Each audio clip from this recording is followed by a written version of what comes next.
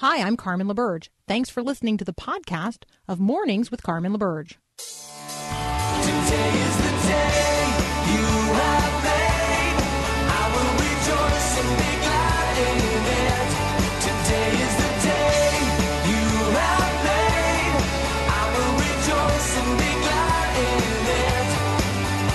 And I won't worry about tomorrow. I'm trusting in what you say. Today is the day. Today is the day. Good morning. Good morning, good morning, good morning. It's time to rise and shine. It's Monday morning. It's the 12th of August. I don't know about you, but it is back to school week where I live. Maybe you live in a more reasonable part of the country where people don't go back to school until after Labor Day, but I live in an unreasonable part of the country which thinks summer is over in the first or second week of August. So pay attention today. Lots of big yellow school buses on the road, lots of kids walking, riding bikes, standing on street corners where you're not used to seeing them. People with those, I don't know, do people still have those flags? I was on the patrols. This is not going to surprise anybody who knows me, that in fifth grade, I had risen to such a significant level of respect and leadership that I was the lieutenant of the patrols. Now, Charlie Craig was the captain, and I was somewhat jealous of that.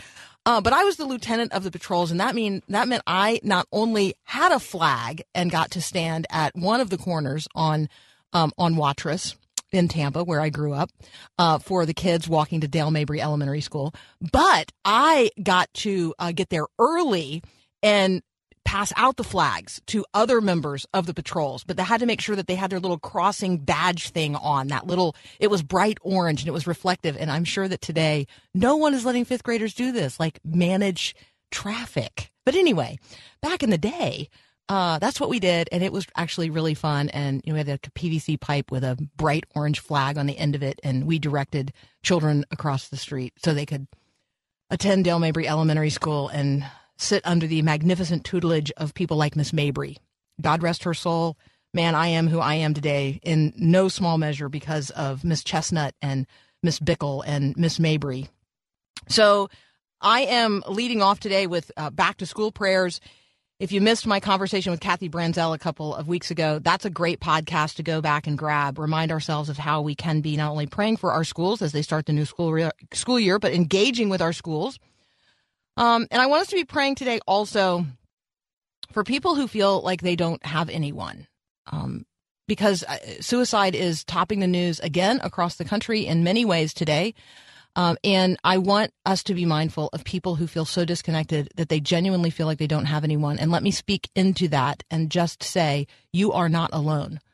Even if you feel alone right now, you are not alone. You are precious. You were created on purpose and for a purpose, and God loves you, and the people of God love you. Even if right now it doesn't feel like you are loved, you are loved. Love is not just a feeling. It is a reality, and in reality, you are loved by God, and you are loved by the people of God. And so if you are despairing today, please reach out. Please reach out. And reach up in order that the people of God and God himself might reach into your life by the power of his Holy Spirit and the power of his church, that you will know that you are not alone. You do not walk alone. You are not bereft, even if it feels like it. Feelings are a terrible barometer of the truth. And so let's be people of truth today, and let's press into the lives of those whom we know have become disconnected or isolated. Let's be people who make other people's business our business, because they are God's business, and God cares for them and loves them deeply. I want to lift up Simone Biles and her story before I transition to a conversation with our friend Brandon Showalter from the Christian Post, who is back with us today. But if you haven't heard the headline news today about Simone Biles over the weekend, let's see, I will read it. I think this one is from the Minnesota Public Radio. I read this one because it happens to be one that highlights the other two women who topped the podium. So let me just read the head here. Biles soars to 6th U.S. gymnastics title. Minnesotans finish 2nd and 3rd. So we don't want to miss out on that part of the story. Simone Biles took a chance. She got a triple-double and just about everything else, too, on her way to the 6th U.S. gymnastics title. If you don't know this, she's a vibrant Christian. She credits God and her faith in Jesus Christ with her ability to overcome. And I think that you need to know that. I think that we need to know, that part of her experience is adoption. Part of her experience is that of sexual abuse at the hands of a doctor. And yet there's no way that anybody would call this woman anything but a victor today. She is not a victim. In Christ, she has a victor, an overcomer, and she has become a woman of great beauty and strength and power and inspiration. And so let's be sure that we share the good news of Simone Biles' story, dedication, championship. The stuff she's doing in the gymnastics world is really, really extraordinary, and she's doing it all for Christ our Savior. Next up, Brandon Showalter. I'm gonna lead off with him asking whether or not churches are a positive force in society and how views on that are changing depending on your political view, political persuasion. So that's up next here on Mornings with Carmen.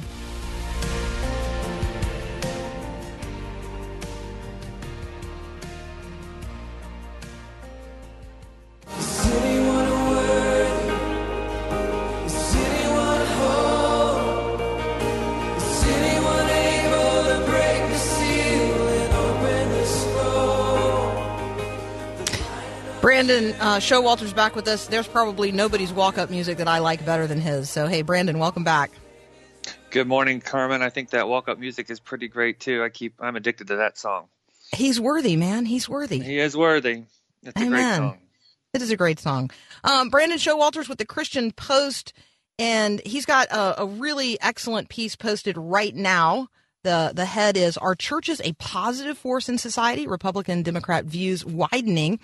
Tell us, Brandon, about the underlying research from Pew related to this, and then let's just kind of wander around in this conversation about whether or not churches are a positive or negative force in society. I love this conversation topic.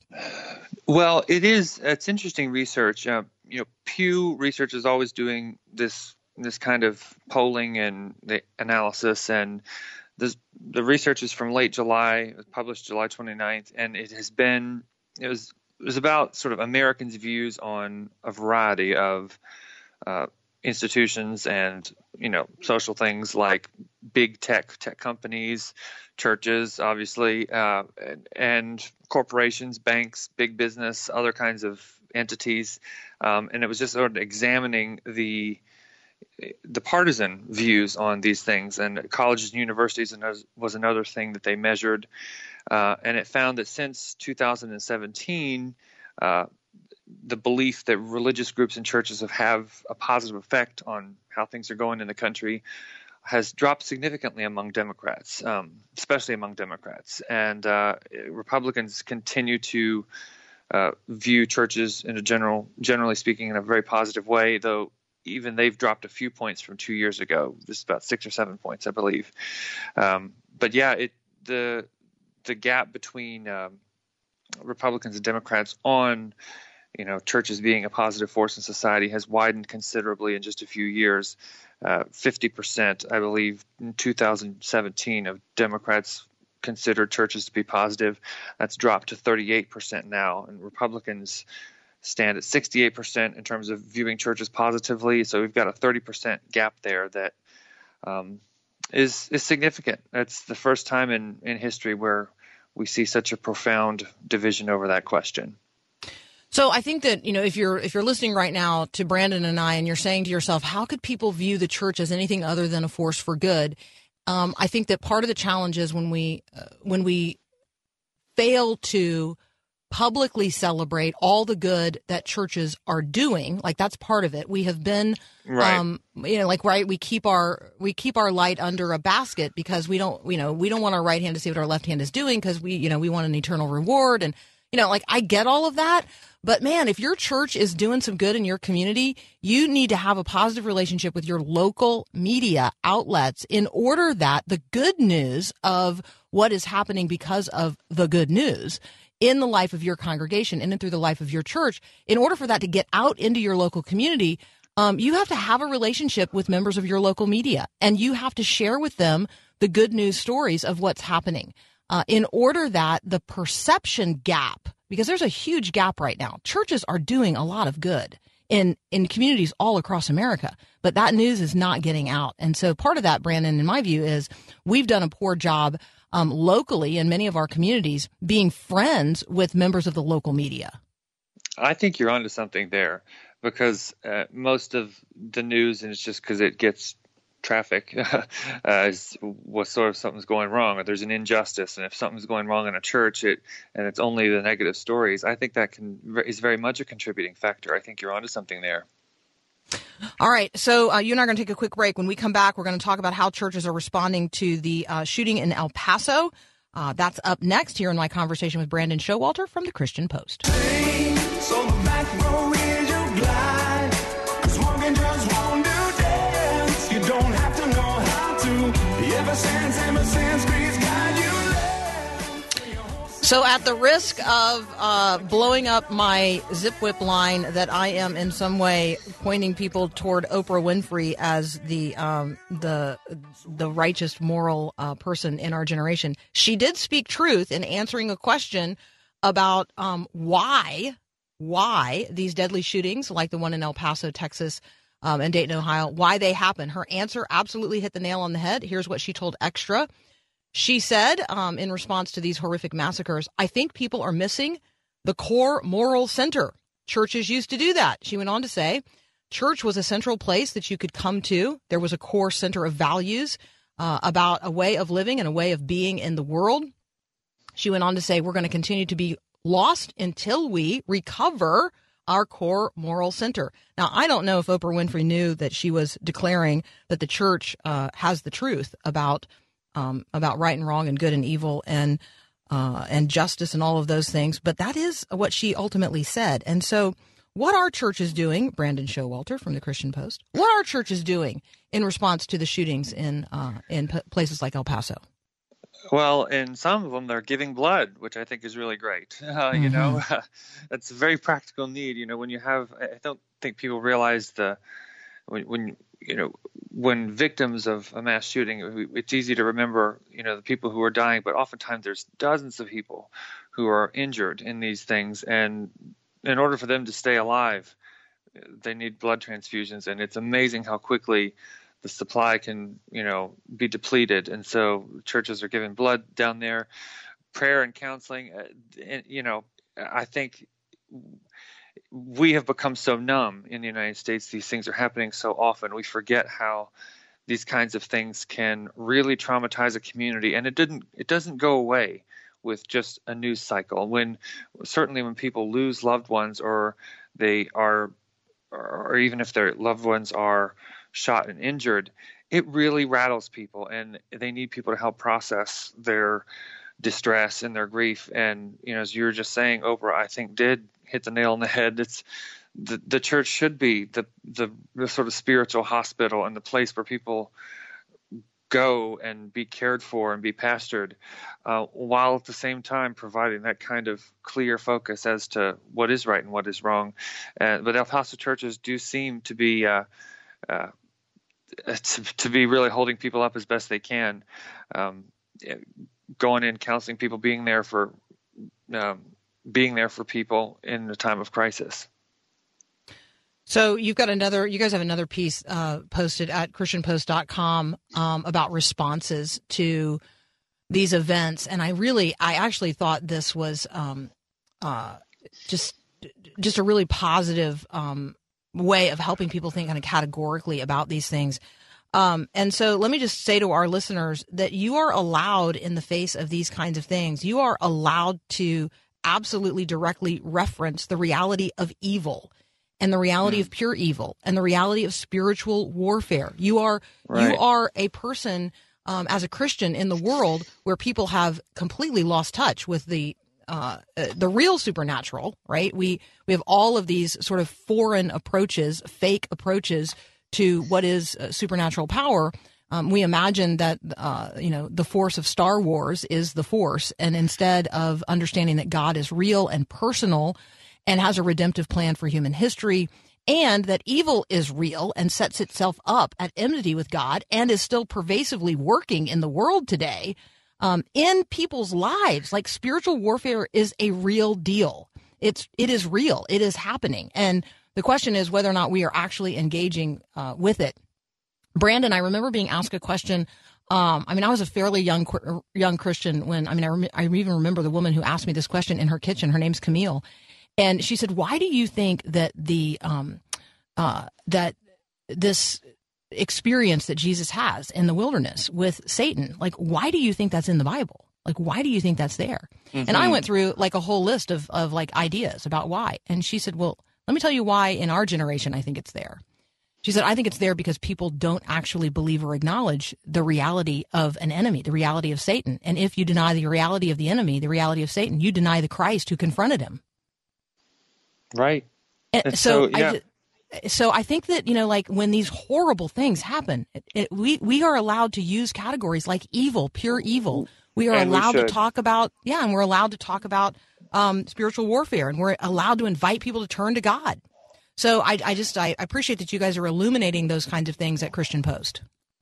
Well, thank you. And I think it is times like these particularly when we face the grisly reality of, young men mowing people down. I think it should jolt people out of their stupor about really what the reality of Ephesians 6 and wrestling not against flesh and blood.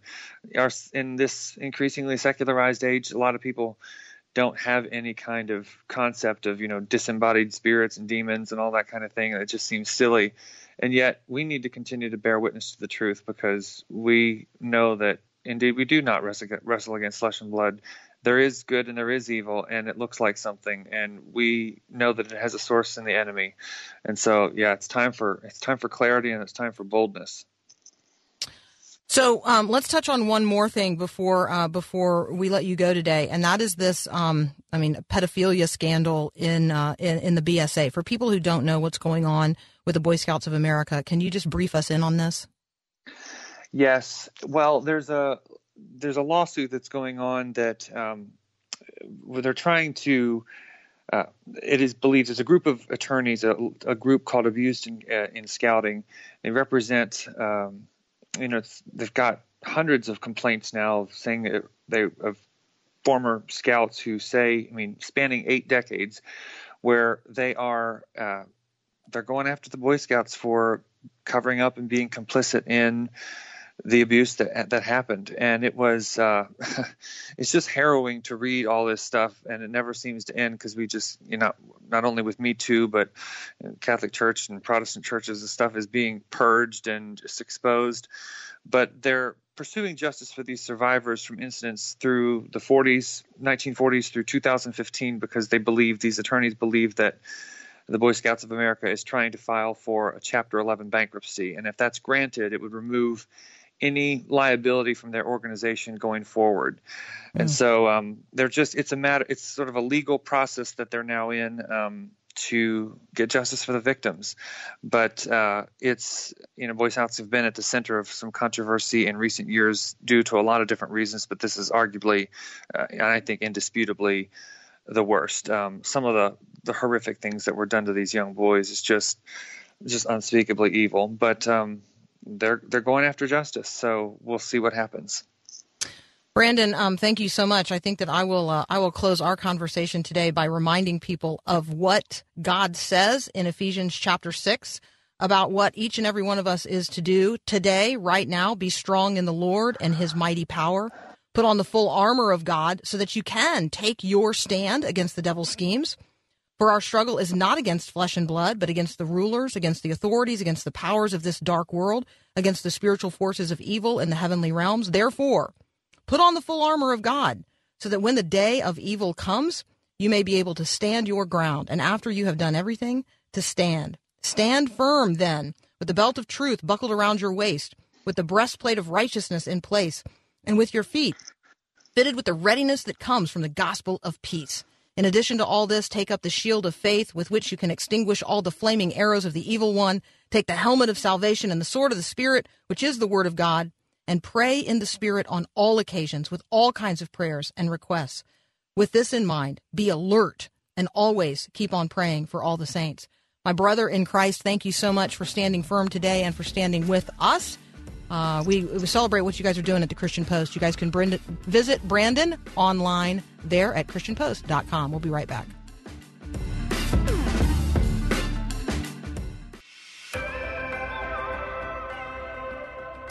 How are you growing in your faith today?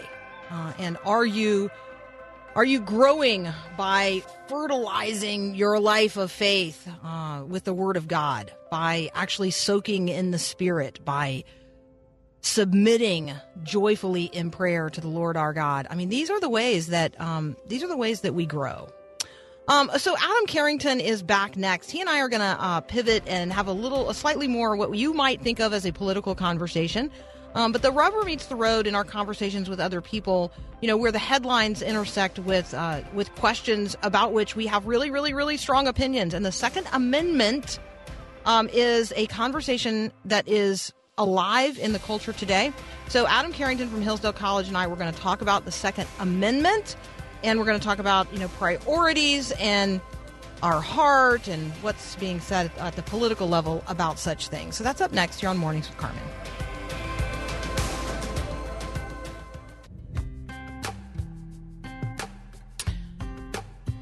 So the verse of the day is something that you can sign up to receive every single day by text or email. You can sign up today at the website, myfaithradio.com, or you can text the word verse to 555-888.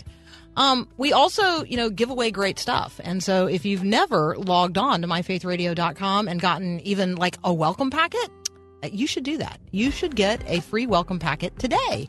Go to myfaithradio.com. You can do that. You can sign up for the verse of the day. You can enter to win the devotional Bible that we're giving away this month. You can download the podcast. I mean, there's all kinds of great resources there. So let me invite you to come. Let me also invite you in advance to participate in Fall Share. That is the few days that we dedicate each fall to turning our attention to the financial needs of this ministry. This is a listener-supported radio program and radio station and network. And so Fall Share is coming up. Go ahead and start praying with us for God to not only till the soil in human hearts, but to begin to till the soil in your own life, so that you're going to be prepared to give when we ask.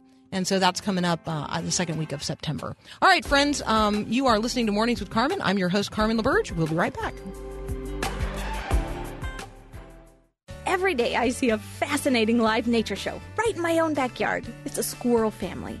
Chase each other up and down the trees, power lines, and across the yard.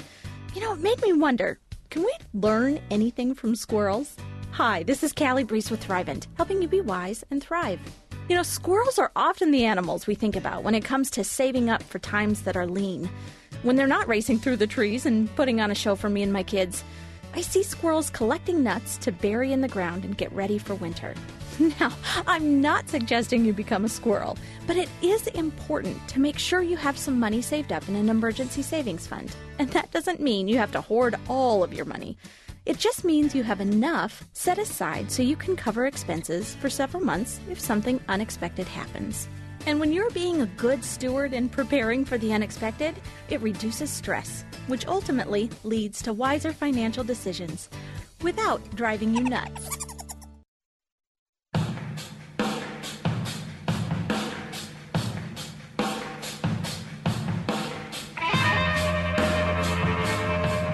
Adam Carrington from Hillsdale College visits us from time to time. He helps us understand what's happening at what I will describe as the intersection of the Christian faith and American politics. Adam, welcome back. Glad to be here. Thanks for having me again. So you and I are going to address a simple topic today, something that is not controversial at all, and that is how people understand the Second Amendment. Yes, I don't know about you, but I mean, as soon as it's out of my mouth, like I could feel the heat rising in a conversation. I teach this every semester in my U.S. Constitution class, and it is I always gird my loins before I walk in. So, let's start there. Let's actually just start there. Tell us about that. You're teaching a course on the U.S. Constitution. You've covered, I assume, the First Amendment, and you arrive at the Second Amendment. Maybe tell us this. Maybe brief us in. What is that? What is the content of that class? Like, what are you telling them about the Second Amendment in that course. Right, and I, because it's on the whole Constitution, we only spend about a day on it. I do two things. We look at the text itself and say, what can we get from just reading these words?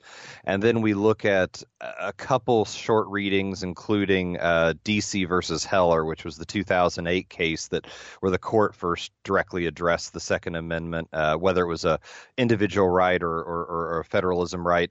And I like that case because both sides lay out their arguments and do so in a way that they're talking to each other. And then really what I do is I say, okay, who do you think has the better argument, and try to refine their viewpoints as the different sides come out and say what they think the policy was and should be. So that's the way I approach it, which of course leaves plenty of room for people to argue, but also hopefully to have their voices heard as we try to get through something that unfortunately is getting personal for many, many people with the recent news that's been coming out.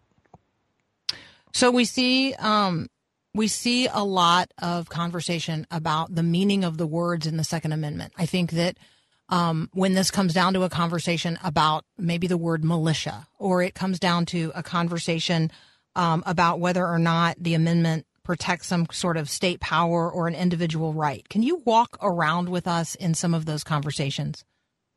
Right. So the text says a well-regulated militia being necessary to the security of a free state, the right of the people to keep and bear arms shall not be infringed.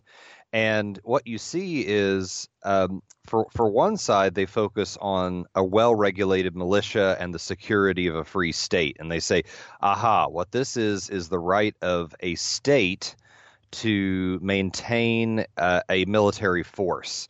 And that is because there was worry that the federal government may get too powerful and too big, and that the states need to protect themselves. The other side looks to the fact that it says the right of the people to keep and bear arms shall not be infringed. That this is not necessary, that doesn't focus on the states, but on individuals having the right to keep and bear military, or not military, but weapons of some kind.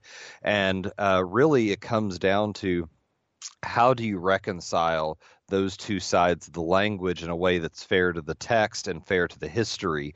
And one side leans toward the idea that, well, people have a right to bear arms if they're in the militia. The other side says, well, people have a right to bear arms and they might participate in a militia at the state level, but that doesn't negate their own right to have arms themselves. So that's, I think, the underlying debate that is set up between the two sides.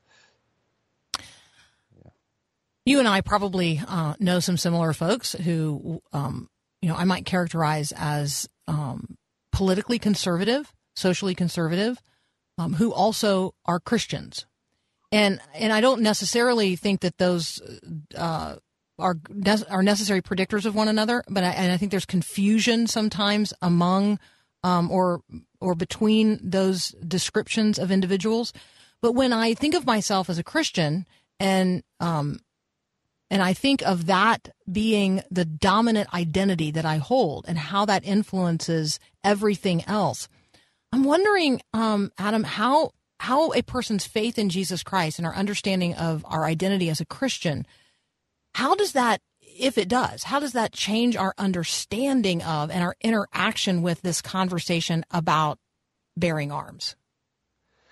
Yeah, that's a very good question, because I think there still could be a little bit of an argument on both sides, because ultimately I think the right defense for owning a firearm would be the right to self-defense, the right that human beings should be able to protect themselves and therefore protect the image of God in them from harm that others would visit on them. At the same time, to use arms is to often attack the image of God in someone else. So I think that what that would demand of a Christian is to say, whatever role you think is prudent or wise as far as the use of firearms, you need to ask, what is furthering the protection of the image of God in yourself and your neighbor. In other words, actually saying the second table of the law, to love your neighbor as yourself. What does that demand based on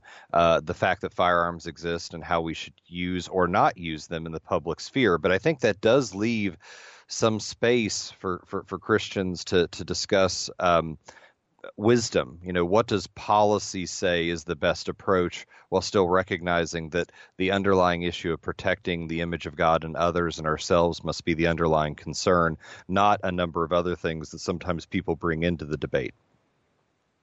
So I think that when we talk about what gets brought into the debate, I would love to have a conversation with you after the break about, first of all, we've got some input from the vice president on this particular topic that you and I are talking about right now on the Second Amendment. But we're also hearing an increasing line of what I will describe as expressly Christian, biblical specifically, references from candidates for the presidency like Cory Booker. And I'd just love to talk with you about what you're hearing on that side of the aisle from candidates and maybe how Christians are processing those things. So I'm talking to Adam Carrington from Hillsdale College. We're going to continue our conversation. Up next, you're on Mornings with Carmen.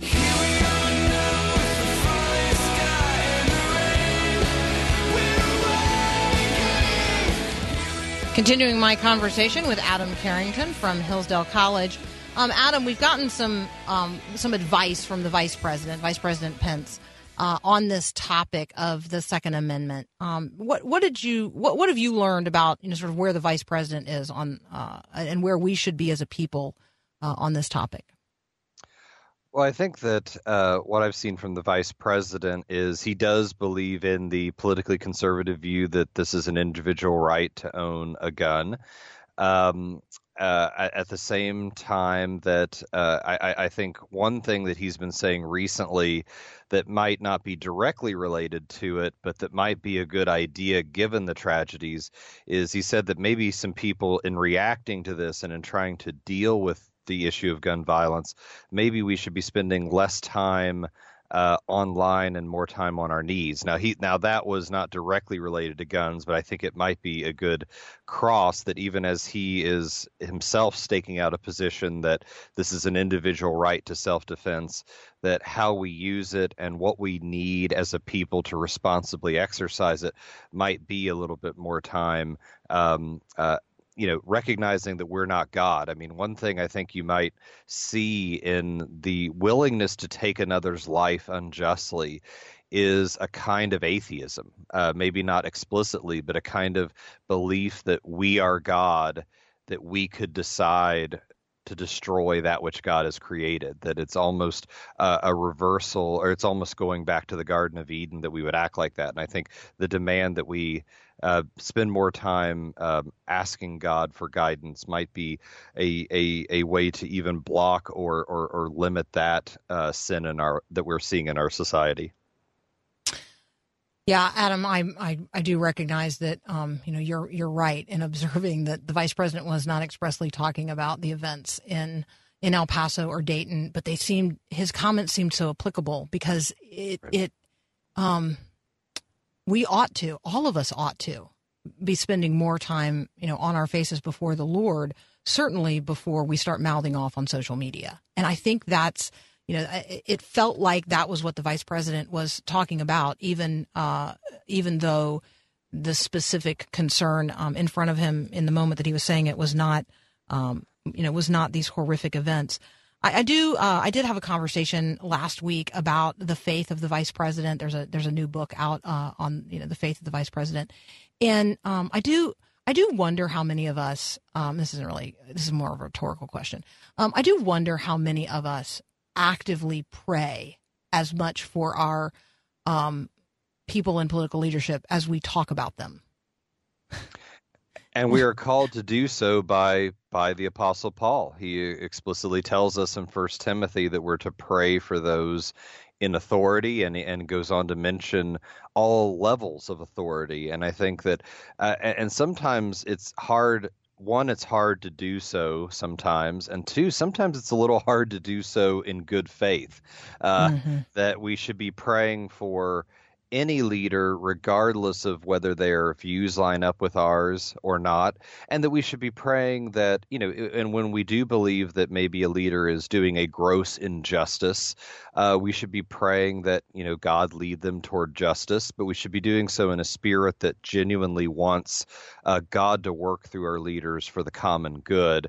And I think that too can really be something that humbles and reorients us, as you said, to make our primary citizenship to be that in heaven, and that will actually serve to make us better citizens of our community here in America and here on earth.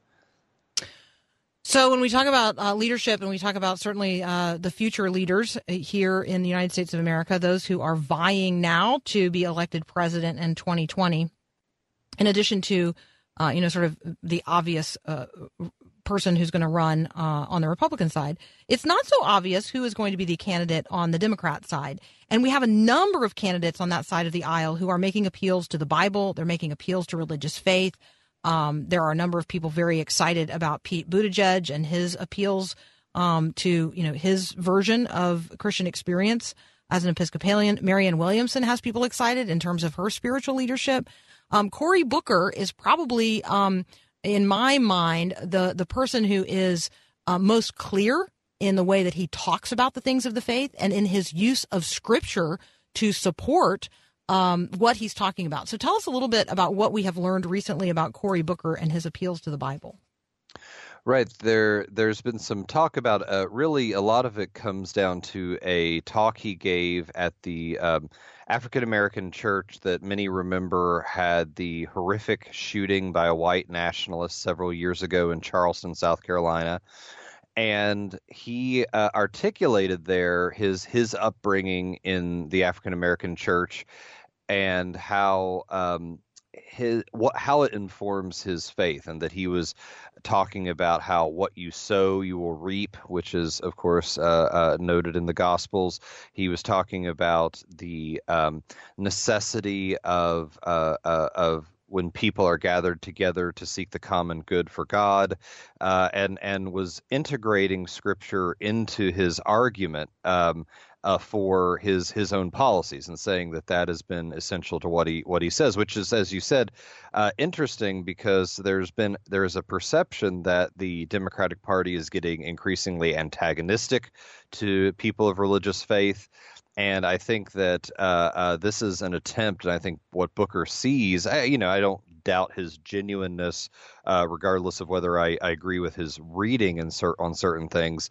But the question is there going to be a place in the Democratic Party for people of faith, and what would that look like? And I think he and Buttigieg are two of the prime candidates that are trying to articulate what a sort of more politically left-leaning Christianity would look like at the presidential level for a presidential campaign. So this is a completely off-the-cuff, unprepared question. What are you reading today? Like, in addition to the newspaper and the Bible, which I'm going to assume that, as a student of both, you're reading. But what is Adam Carrington? What is on your reading list this day? Actually, I'll say two things. One personally, and one for work. I'm working on things related to the Supreme Court, so I'm always reading and researching that. But for my personal devotion, and this is nothing to do with what we've been talking about, I've been reading a lot of the reformers, Calvin, Butcher, some of the others, on their doctrine of the Lord's Supper, and seeing it as a means of grace given by God to his people. And one thing that I guess might be related to this is I was reading that Calvin talked about how the Lord's Supper is a means of unity and love and charity among people. And that just as he compares the idea that when bread is baked, it takes a bunch of grains and makes them a whole, that participating in this as a people is actually a means of reconciliation among people who have wronged each other or who have felt wronged, and actually in some ways you could say therefore a way to stop violence between people. So that's something that I'm personally reading beyond my research and personal devotions. So you'd have no way of knowing this, but one of my interests is like bread. Like I feel like bread has the potential to speak to us in ways that we have not been paying attention and listening. And I just read last week that somebody has actually figured out how to draw out the yeast that would have been used, like by the but they weren't even Israelites yet, like by the Hebrews in Egypt. They have like drawn it out and they've made bread out of it, like currently, like today. So I don't know. There's something there. I don't know what it is, but you and I can break bread together sometime and talk about how Christ is made known to others when the people of Christ break bread together in ways that are authentic to who he is. There is something there. Absolutely. That would be wonderful. Yes. I appreciate even getting to talk about that a bit. Yeah. And in the meantime, keep reading on the Supreme Court because most of us are not going to. Yes. It's a dirty job, but someone has to do it. Thank you so much, Adam Carrington. Blessings on the start of the school year at Hillsdale College. We're praying for you and others like you who are going to be molding and enriching young lives for the next generation. So, Adam Carrington, thank you so much for being with us again today on Mornings with Carmen. Always a privilege. Thank you. Absolutely. All right, we'll be right back.